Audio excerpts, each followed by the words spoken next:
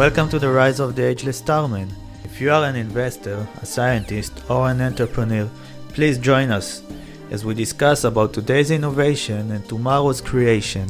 Together we are here to find out how to make humans creative and vital at any age.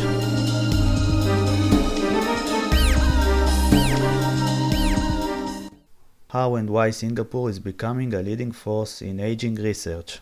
How did AI affected the research, and what can we do today that we couldn't do a decade ago?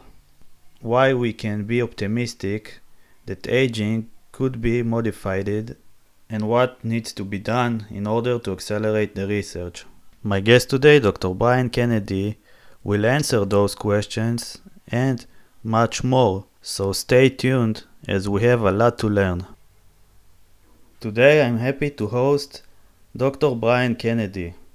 Brian Kennedy is internationally recognized for his research in the basic biology of aging and as a visionary committed to translating research discoveries into new ways of delaying, detecting, preventing, and treating human aging and the associated diseases. He is the director of the Center for Healthy Aging at the Yang Lu Lin School of Medicine at the National University of Singapore. He also serves as a distinguished professor in biochemistry and physiology. The center seeks to demonstrate that aging interventions can be successfully employed in humans to extend health span, the disease-free and highly functional period of life. From 2010 to 2016, he was the president and the CEO of the Buck Institute for Research on Aging, where he is currently remains as a professor, and his lab addresses the biology of aging. Dr. Kennedy has adjunct appointments at the Leonard Davis School of Gerontology at USC and the Department of Biochemistry at the University of Washington, where he was a faculty member from 2001 to 2010. This is just on a nutshell. We will hear more during our interview. Brian, thank you for joining me today. It's my pleasure. Happy to be here. How are you doing today? Pretty good. I've been stuck in Singapore for 4 months. I was trying to remember the last time I went 4 months without getting on an airplane. I can't remember. So. Yeah. It's a small. It's a small country. Yeah. Yeah. Brian, before I will start with the question that I thought I was going to ask the last question. I will start. If I was a genie today, and you could ask 3 requests in order to make longevity research faster, what would you ask? See, I think I'd just ask for immortality and then buy a beach house, somewhere in Polynesia and be done with it. I'm avoiding your question. Yeah. I think that there's really 2 things that I think are critical that we need right now. One is more resources. Because there's so much promise right now in the aging research field. And even though the money flow has gone up, particularly from the private sector, we're still incredibly underfunded compared to other areas of biomedical research. And yet I think the promise of aging research is really greater than that of any specific disease. And I think the other thing is just awareness. It's getting the public excited about this idea of being healthy longer. I think that we've beat it into everyone's brains that you don't go to the doctor until you get sick, and then the doctor does sick care and tries to make you better again. And really what they do is they keep you alive longer, but they rarely return you to full health. And we need to revisit that concept and get people aware that, wow, we should be intervening while they're healthy and keeping them healthy longer, slowing down aging, keeping them functional longer. And I think that's going to be easier than treating these diseases. Yes. I have a different problem. I'm afraid to go to the doctor, to hospitals, to get disease. Well, especially now, it's not a good time. So, yeah. Yeah, but you should go. I recommend the audience to go if they think. Yeah, so tell us a little bit now. Now you're in Singapore. You started you moved from the US. Tell us, how did you start with your career in the aging field? Yeah, it was a little bit of an accident. So, when I went to graduate school at MIT a long time ago, I wanted to do a project that was in a field we really knew very little about. And I started talking to Lenny Guarente, who's a professor there, still a professor there, and another graduate student named Nick Austriaco, who's since become a priest. And we decided what would be a really project that was out there. And so we were studying yeast cells, these single-celled organism, and we decided, I wonder if we can study aging in this very simple system. And if we can learn something about how an organism ages. I don't think we really thought that we would understand human aging by studying these yeast cells. But the truth is that in the long run, we discovered sirtuins that way, and we got to the TOR pathway that way. And it turns out that aging is really conserved, or at least aspects of aging are really conserved all the way down to simple eukaryotes. And so I just started on working on aging because I thought it was a important question we didn't know much about. And then I got excited in it, and I left a little bit as a postdoc to do cancer research, but for the most part I've been doing aging my whole career. And did you thought when you started, did you thought we will recognize it as a disease? I don't think we even thought of it that way at the time. In fact, when I started, it wasn't to do anything to humans. I just found it fascinating that things got old. And so we thought that we could tackle that question from a very basic biology point of view in yeast. And it was only when I worked in the field longer that I realized that this is a critical problem for humanity. I mean, aging is probably the biggest medical challenge of this century. And you might argue for coronavirus right now, but in fact, aging is the biggest risk factor for mortality due to coronavirus too. So we talk about aging as a risk factor for chronic diseases, but they're also a risk factor for the severity of acute diseases like coronavirus, influenza, and a bunch of others. So I still think the underlying challenge we have is that the demography of humanity right now is heavily tipped toward an older population, and older people get sick because they're aging. So if we could try to treat one disease at a time, but it's not going to work very well. Really, we have to go after aging. So when I realized that, I slowly started changing my research. So now it's much more translational and clinical, because we're really trying to take the insights we've gained from these animal models and apply them to humans to keep them healthy longer. Yeah. If I refer to what you said in the first question about awareness, I think part of the message that we need to already transcend is that we are already in the longevity era. We made the average life extension, we made a progress. So as we see now as you said, with the older people, that they are already fragile, and the coronavirus is one example, but we have a wide population now of old people above 80 and 90, so we need to start understand that we are already here. Now we want to make it, we want to do it that we can live better. That's all.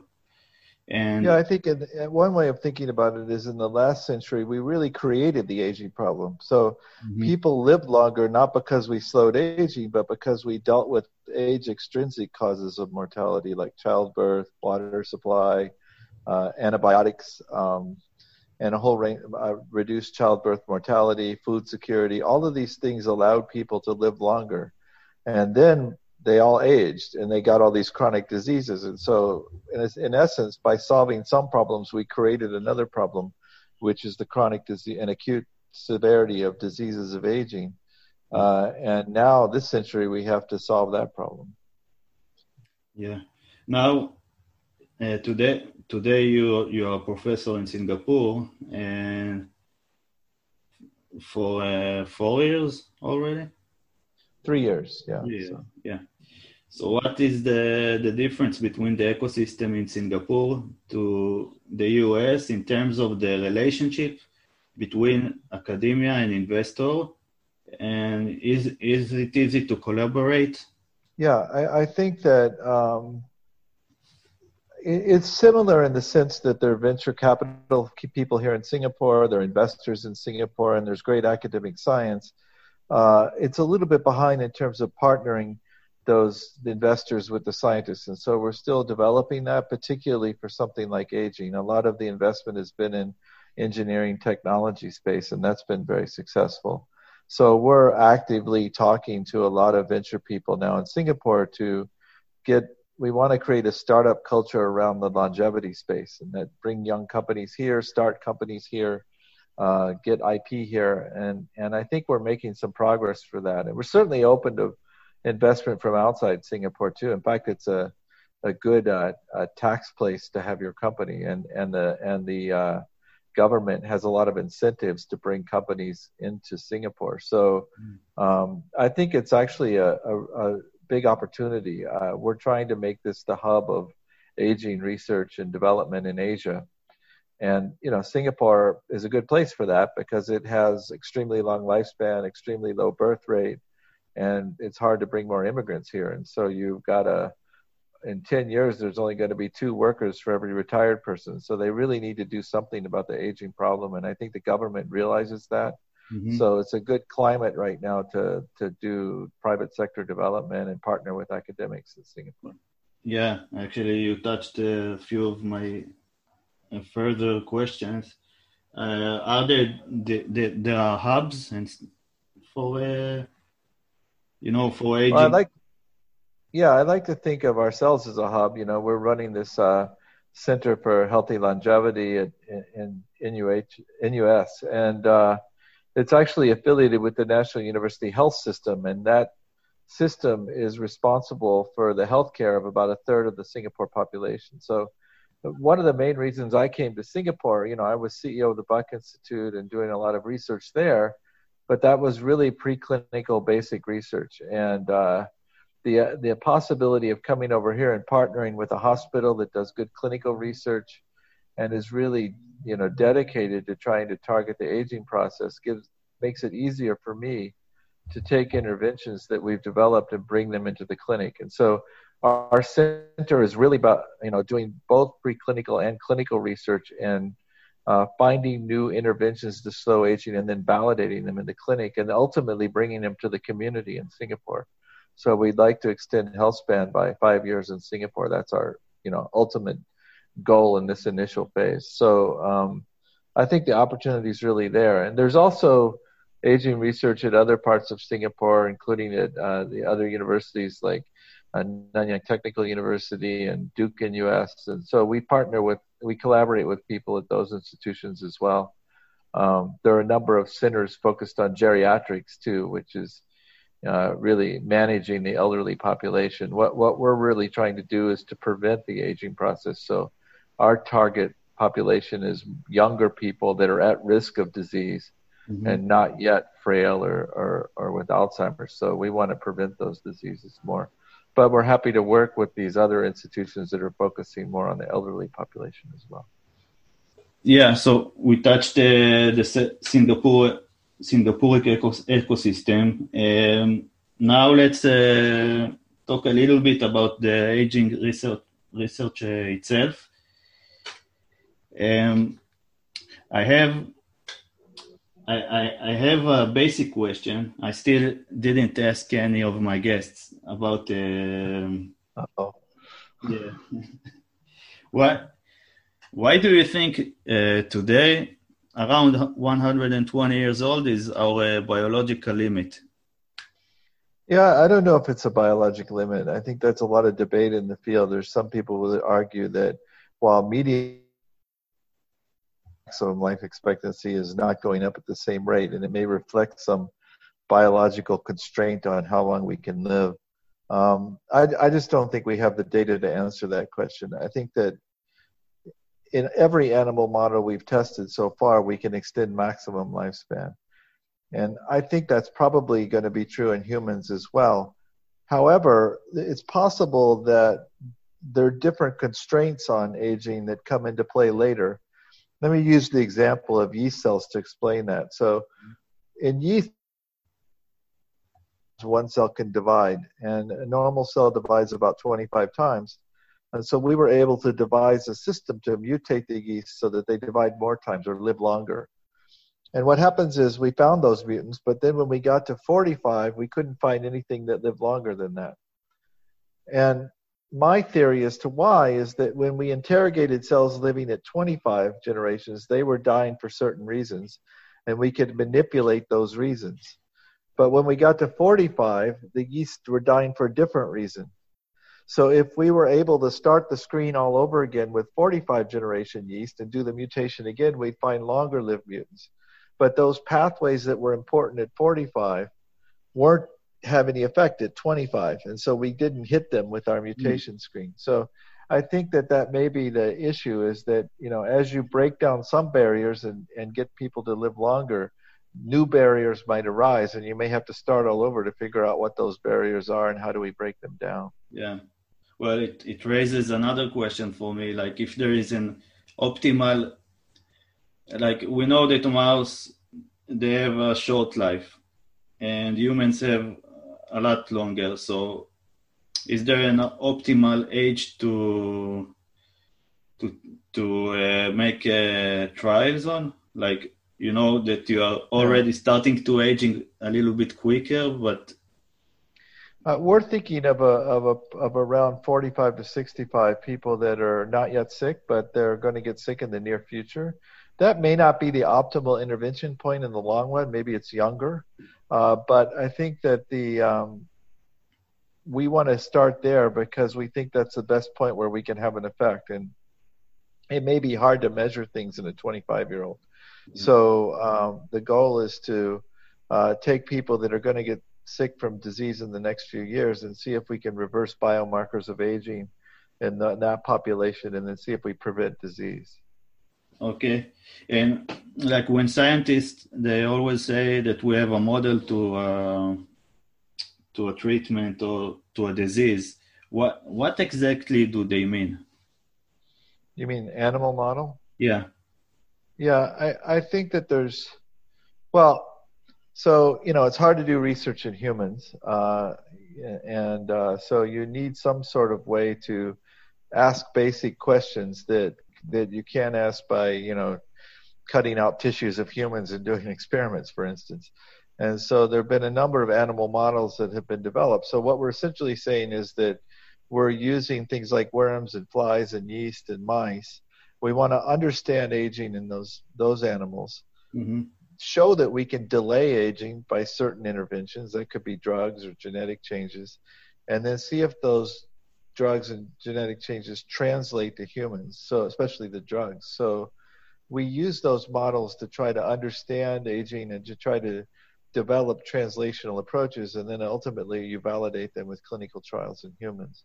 Now, there are other kinds of animal models for disease. So if you want to study Alzheimer's disease, for instance, in a mouse, you have to make mutations in that mouse that mimic the human condition and even put human genes in, and then that mouse gets something that looks like Alzheimer's. But for aging, we really look at the normal pathology of the mouse and compare that to the normal pathology of humans.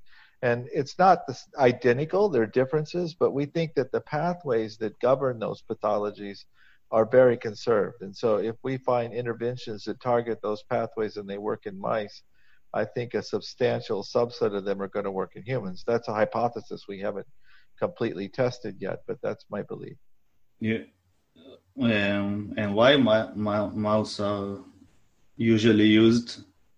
I think it's just convenience. I mean, you know, you might argue they use primates because they're closer to humans, but primates live a long time. So if you want to understand aging, you need a long study. And if you want to do interventions, and look at lifespan, it's a And multi-years. genetically similarities, no? Like, What's that? and it needs to be like as similar genetically to human as it can. Yeah, but the primate studies are extremely expensive and extremely slow. And so a lot of drug companies use mice and rats because you can do the experiments much faster and much cheaper. Now, at some point, in some cases, you need to do an intermediate phase in primates. I don't know that, and there have been primate studies on aging. Marmosets live about 11 years, and there have been studies looking at calorie restriction in both rhesus monkeys and marmosets, and also rapamycin study ongoing in marmosets now. But we think that it's likely that we can take the findings we have in mice and go ahead and test them clinically in human studies. Because right now, a lot of the things we're testing are repurposing drugs, so they've already been used a lot in the clinic, and so we know a lot about those drugs in humans already.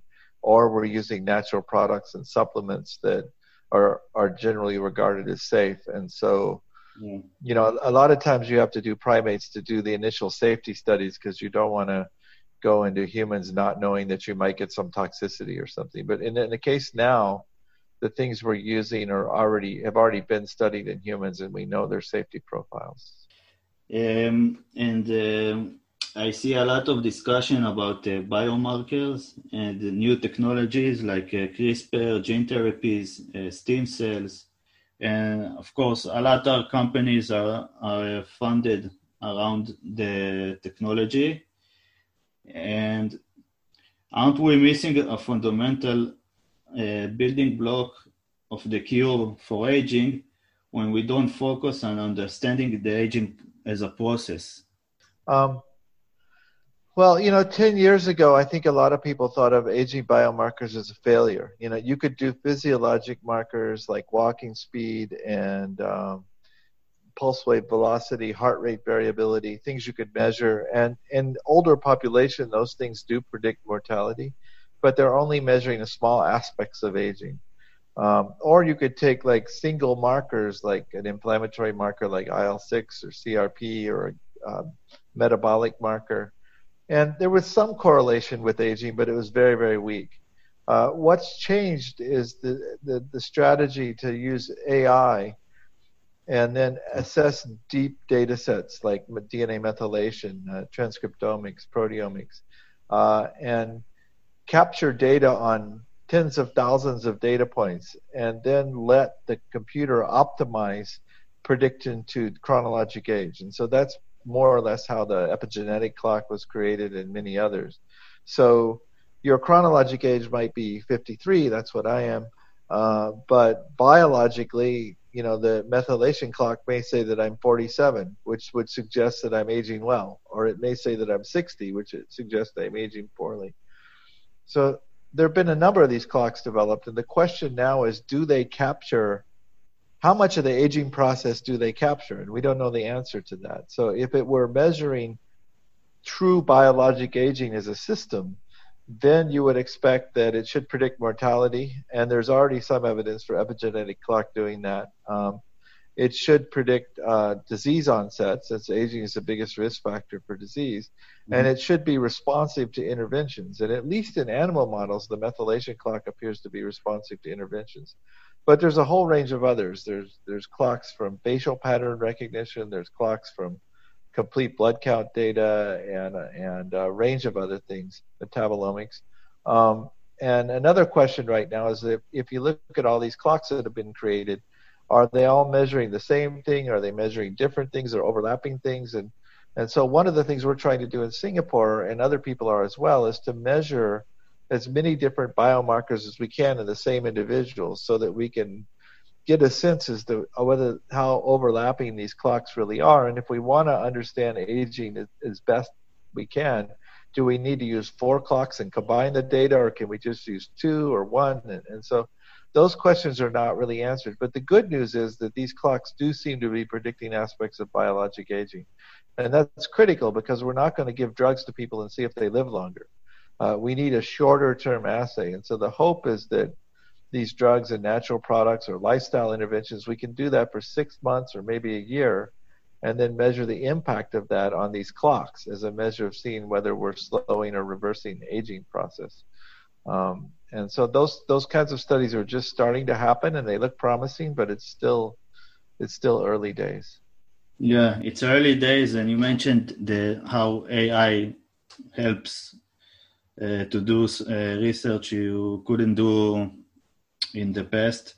Yeah, but do you see the acceleration of the progress of research?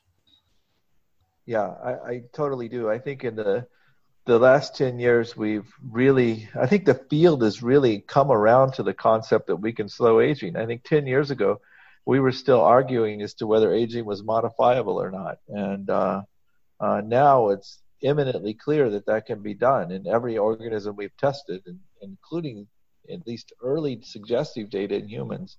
So the intervention there has been really a revolution. Now we probably have 20 or 30 small molecules that people have hypothesized might slow aging. They won't all work, but some subset of them I think will. And then now we have these biomarkers, and they're not completely validated, but I think they are measuring aspects of aging. So I see it, the next step is putting the interventions together with the biomarkers. So we want to know, you can imagine like keys and locks. The interventions are keys and the biomarkers are locks. We want to figure out which keys go in which locks. And when we open that door, what are the physiologic changes that happen? What improves with regard to aging? So I think that's going to be an exciting phase of this research. And a lot of these products are natural products and repurposed drugs. So it's not unfeasible to see them actually on the market. So some of them are already on the market. It's not unfeasible to see them on the market very shortly. So we could be impacting human aging, within a 5-year window, I think, if things go well. So I hope. It sounds very short comparing to drugs. Yeah, I mean, there may be bigger and better things down the road, new drugs, regenerative medicine, and ultimately that may have a much bigger impact. But I think if we can have any validated impact with what we have now, it'll change the mindset of people. If we can, in a way that people believe, slow the aging process or reverse some aspect of aging, we won't have problems getting resources after that. So, because I think people will get it. But right now, everyone says, well, yeah, maybe it's a risk factor, but you can't do anything about aging. And clinicians are not really on, some are, but a lot of them aren't on board yet. So we need those big results, even if they're not a huge effect, to really demonstrate that this is possible. And then once clinicians and governments realize that, wow, if we extend health span, we're going to save trillions of dollars and keep people healthy longer, give them a better quality of life. Some of these interventions may compress morbidity, so people, the health span is extended faster than lifespan, which would be a huge boost and to healthcare. And I think people will get on board, but we need some evidence it's going to work in humans, and we're not quite there yet. So. Yeah. Well, when I speak about the topic with people, they always go to, yes, but the insurance company wouldn't like the idea because of the Yeah, I think it's a revolution in medicine. It really is. I say we're going from sick care to health care, and I mean it. It's a big difference, right? Because physicians get paid on reimbursement. I once hospitals. I once talked to the head of a hospital chain and told him what we wanted to do, and the guy said, "I'd never give you any money. You're going to cut my procedures by 60%." And but insurance companies aren't going to reimburse. Doesn't see for him the quality of life. Well, I don't want to vilify clinicians and people in the pharmaceutical industry. I think they're trying to do good things. But we need to convince them that you can help people more by keeping them healthy, and it's possible to do that. But it's going to mean a whole change to the healthcare system as well. And there are a lot of entrenched groups within the healthcare system that make a lot of money off the current system. Yeah. So, if you don't need to do as many heart surgeries, some people are not going to make as much money. And so I think that what we're trying to do is the right thing to do. And ultimately, it saves a lot of money to governments and healthcare. But it's going to change the landscape of what healthcare looks like, too, if we're successful. And that's always a difficult thing to do. Yes. Well, governments, I'm sure they already see it, the benefits, and that they need to take some steps. Yeah. Because there are different governments are moving at different pace. The U.S. government is kind of hard to figure out right now, so maybe I'll skip the U.S. at the moment. But after the corona, I think that people start to understand. I hope so. But Israel government talks about aging. UK's doing things about aging. Singapore is very engaged in aging. China is starting to focus on aging. So countries are really starting to get it, and they're trying to figure out what to do. And so you could build more hospitals. You can build more nursing homes. You can put roofs on the sidewalks in Singapore so old people can walk and not get so hot in the sun. Or you can actually go after the medical problem and try to keep these people younger and healthier. And I think that's the right answer, but it still sounds like science fiction to some people. And so there's still a job that we have to convince them that this can work. And it's going to have a far bigger impact than a lot of these other strategies. Yes. The Chinese government, are they... they're watching what's going on in Singapore?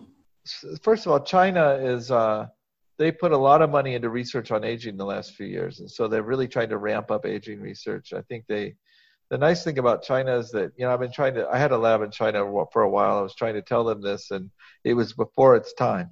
But once China makes a decision, they can put a lot of money into systems and something and make it happen fast. And there's a private sector, industry there too, a lot of investors. So they have a lot of potential in China. Singapore has put a lot of money aside to really do something about aging, and they're still debating directions to go to use that money to help the aging population. So we're still in sort of discussions about how to best use that money. But they are focusing, down the road and saying we have to do something about the aging process. So I think they're progressive in Singapore, but the key decisions have not yet been made as to how they're going to try to tackle the problem. I think that the big push will come from China because now the one child, the one child, I forgot the word. Policy, yeah. Policy, yes. Yeah. The one child policy will start now to create the effects of the unbalanced social structure will start now to show up. Absolutely. China's the fastest. They're not the oldest population, but they're the fastest changing population. And so they're rapidly developing an aging problem. Yeah. I say aging problem. I really don't think it's a problem in the long run if we do this the right thing, because it's nice to have people that have experience and wisdom around as long as they're functional and active and have a high quality of life. And I think we can achieve that. So people say silver tsunami, but I actually think it's an opportunity, not a problem, as long as we make an effort to figure out how to keep these people healthy. But yeah, China's going to have, and they have some other challenges too. They don't have a lot of nursing homes. Typically, the older members stay with the family, and the younger people in the family take care of them. But what's happened is the younger people in China have moved to the cities. So you have all these older people living alone in the countryside, and they don't have good health, good network to take care of them. And so, yeah, I think China definitely recognizes the problem. I would expect them to be one of the leaders in moving quickly to solve this. And of course, I don't want to ignore the U.S. I mean, the National Institute of Aging was certainly one of the forerunners of funding aging research, and still trying to do everything it can to support aging research. It's part of the NIH. And there's a lot of investors both in the U.S. and in Europe now that are trying to focus on longevity. So the private sector is really taking off in the aging space, and so that's a good thing too. So it's really got to be a global effort. This is a global problem. Even if you look at Africa, you don't think of Africa as having an aging problem, but 4 of the top 10 causes of mortality are age-related diseases. And the interesting thing about that is they're happening much earlier. So people are getting cardiovascular disease 10 to 15 years earlier than in other parts of the world. So Africa has an aging problem too. They're just solving their other problems with acute diseases and other issues, and they're immediately transitioning into an aging problem. So this is going to be a global thing. In 2050, there are 2 billion people over 65.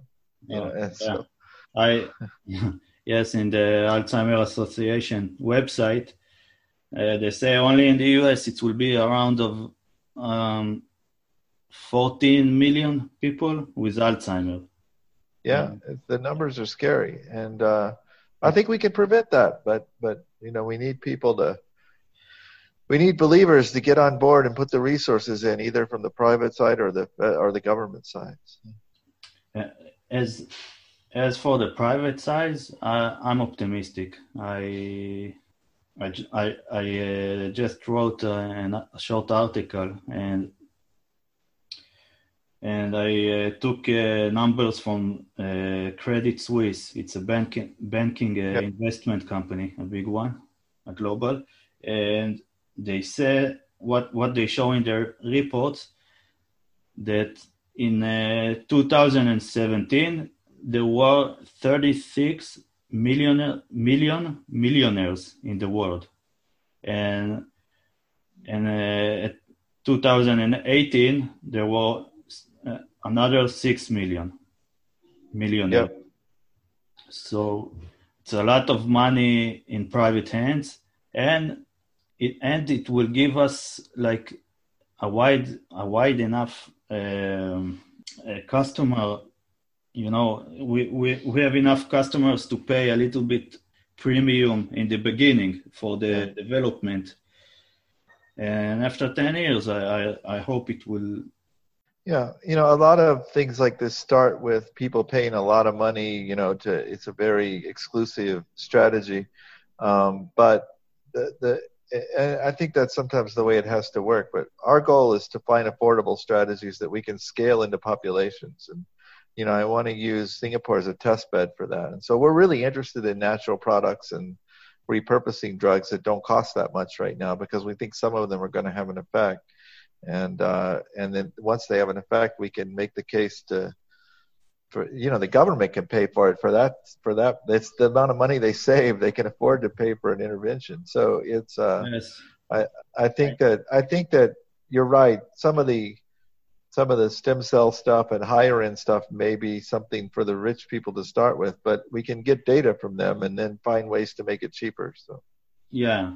Finally, it needs to be cheaper, but I don't see like how we can, as we said, incentives of the demand. This is what makes the progress, and sure. And it's not. I want to get there. Any way we can get there is okay with the fastest we can. It won't help the poor people if it will go slower. That's for sure. Yeah, sure. First, we need to have the drugs. I'm sorry to say it, but this is how life goes as we know it now. I hope governments after the coronavirus will invest. Well, I'd like to see there's been an abandonment of belief in science too, and that's partly driven by government. I think that there's kind of an anti-intellectual movement, particularly in one party in the U.S., and it's pervaded a lot of how people think, and so there's this idea that scientists are not to be trusted or not to be supported, and I'm scared of that, because I don't think we can abandon science and technology. It's gotten us a long way, and it'll get us further, but we still have to do the basic research to understand how things work, and then we can improve them. But right now there's less interest in doing that basic research, and that's a concern to me.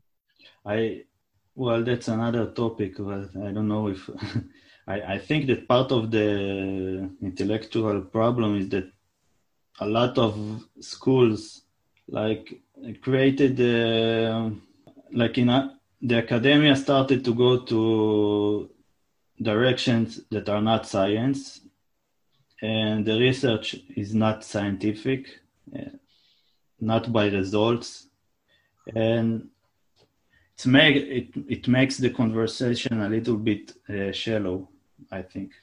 But Yeah, it's only my there are opinion.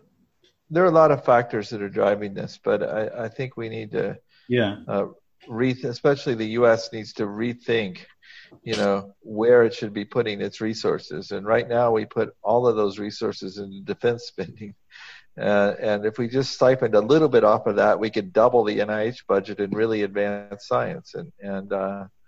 Um, there are a lot of other uses for that money too that I think would be good. I think that the budget in the U.S. is so unbalanced right now that I'm not sure who it's helping.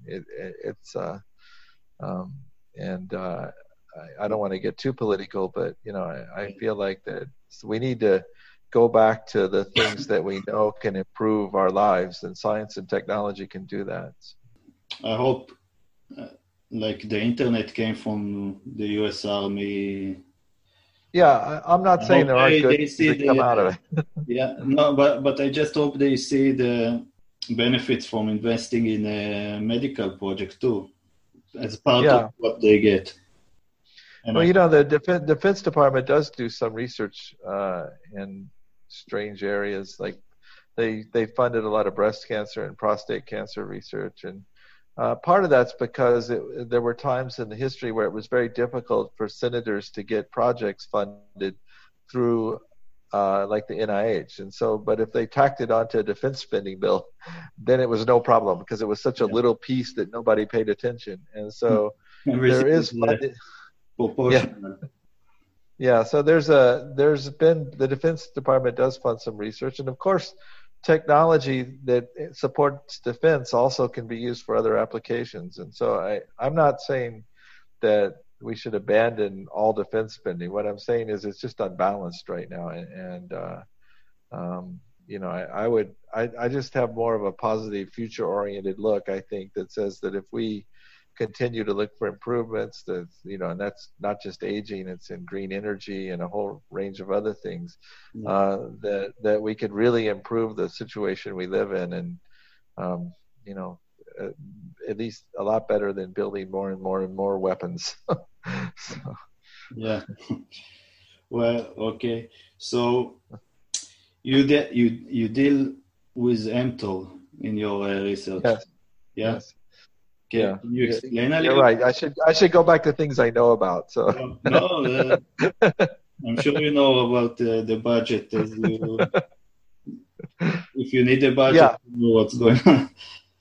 But mTOR, um, is it supposed to be like what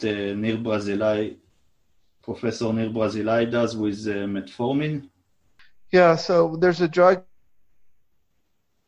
and there are derivatives of that drug too. We have a company called Torcept that's developing derivatives of rapamycin. There are other companies doing that as well. And the exciting thing is that when you use rapamycin, you can think of that as sort of the precursor molecule for developing all kinds of other derivatives. When you use rapamycin, you have a big effect on aging. You extend mouse lifespan by 30%. It works everywhere it's been tested so far. There were some initial data that it might slow aspects of aging in humans. And so I think there's great promise for inhibiting this TOR pathway. When you look at what this TOR does, the protein stands for target of rapamycin. But what it really does is it senses the nutrients in the levels of nutrients. It gets activated and tells the cell to grow and divide. So we've known for a long time that calorie restriction slows aging, which means reducing those nutrients. And that reduces the activity of TOR protein. And rapamycin is sort of phenocopying that effect or doing the same thing. So I think there's a lot of promise. Now, rapamycin has more side effects than metformin. So I think the data that it slows aging is better than metformin. Nir might disagree. But that the side effects are also higher. So we definitely want to test it in humans.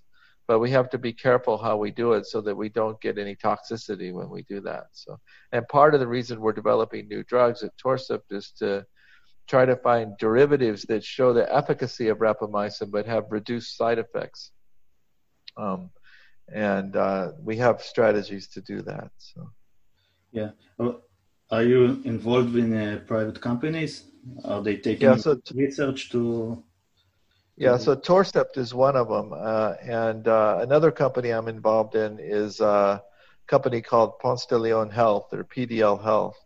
And we're working with them to develop combinations of natural products that affect aging. And so one of the ones we really like is alpha-ketoglutarate. And they have a product on the market called Rejuvant already that people can buy.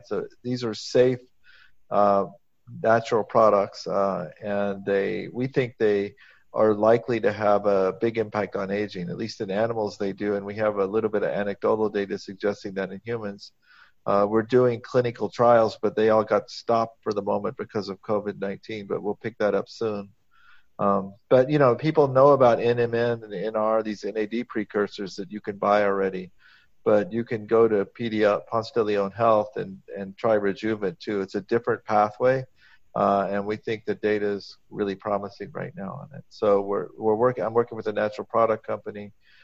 I also work with a company called El Nutra, which Walter Longo developed out of USC. And they try to develop diets that mimic fasting. So you get some of the benefits of calorie restriction or fasting, but you still have something to eat. And so that's an exciting development as well. Okay. So thank you again, Brian. It was a great conversation. You are one of the pioneers and of the aging research, and sure, like you, the ability to say I'm tackling aging is already a big breakthrough, a scientific and a social one. And I hope when you can get out of Singapore again, if you, I invite you to Israel. I'd love to come. I've been there before, and I always enjoy traveling there. And, I've been saying that we're going to tackle aging for the last 15 years. And so I'm just hoping we can tackle aging before aging tackles me. So we need to do it together. Okay, it's a deal. I know that Singapore and Israel, they have a good connections. Yeah. There are actually joint grants you can get in the biomedical space, and so we're starting to apply with institutions in Israel to do some joint research around aging. So we're excited about that, and hopefully that'll lead to some meet conferences and travel as well. So maybe you better be careful inviting me. I might actually show up. So. No problem. And I wanted to ask you, because I never ate, how is the food in Singapore? So this is a great food city. You can get Malay food, Indian food, Chinese, many kinds of Chinese food, and also food from Indonesia, many other parts of Southeast Asia, good Vietnamese food, and they have good Western food too. So it's really it's a world food city for sure. And some of the best food is like the cheap little street stands where you can get food that's extremely safe in Singapore, and you pay very cheap. There's a couple street food vendors that have 1-star Michelin rated restaurants, and so you can. I saw it in. I know. So it's the food is really hard to beat here in Singapore. That's one of the great things about it. The humidity, I'm not so sure about, but the food's great. Yeah. Well, I hope to visit the. Yeah, you'll have to visit. Let me know. Yeah, and one more thing I forgot to ask you is that I know there's a lot of foreigners that come to work in Singapore, but most of the population is quite homogeneous. No, actually, it's not quite true. It's 70% Chinese, 15% Malay, and 10% Indian, and 5% Heinz 57 varieties.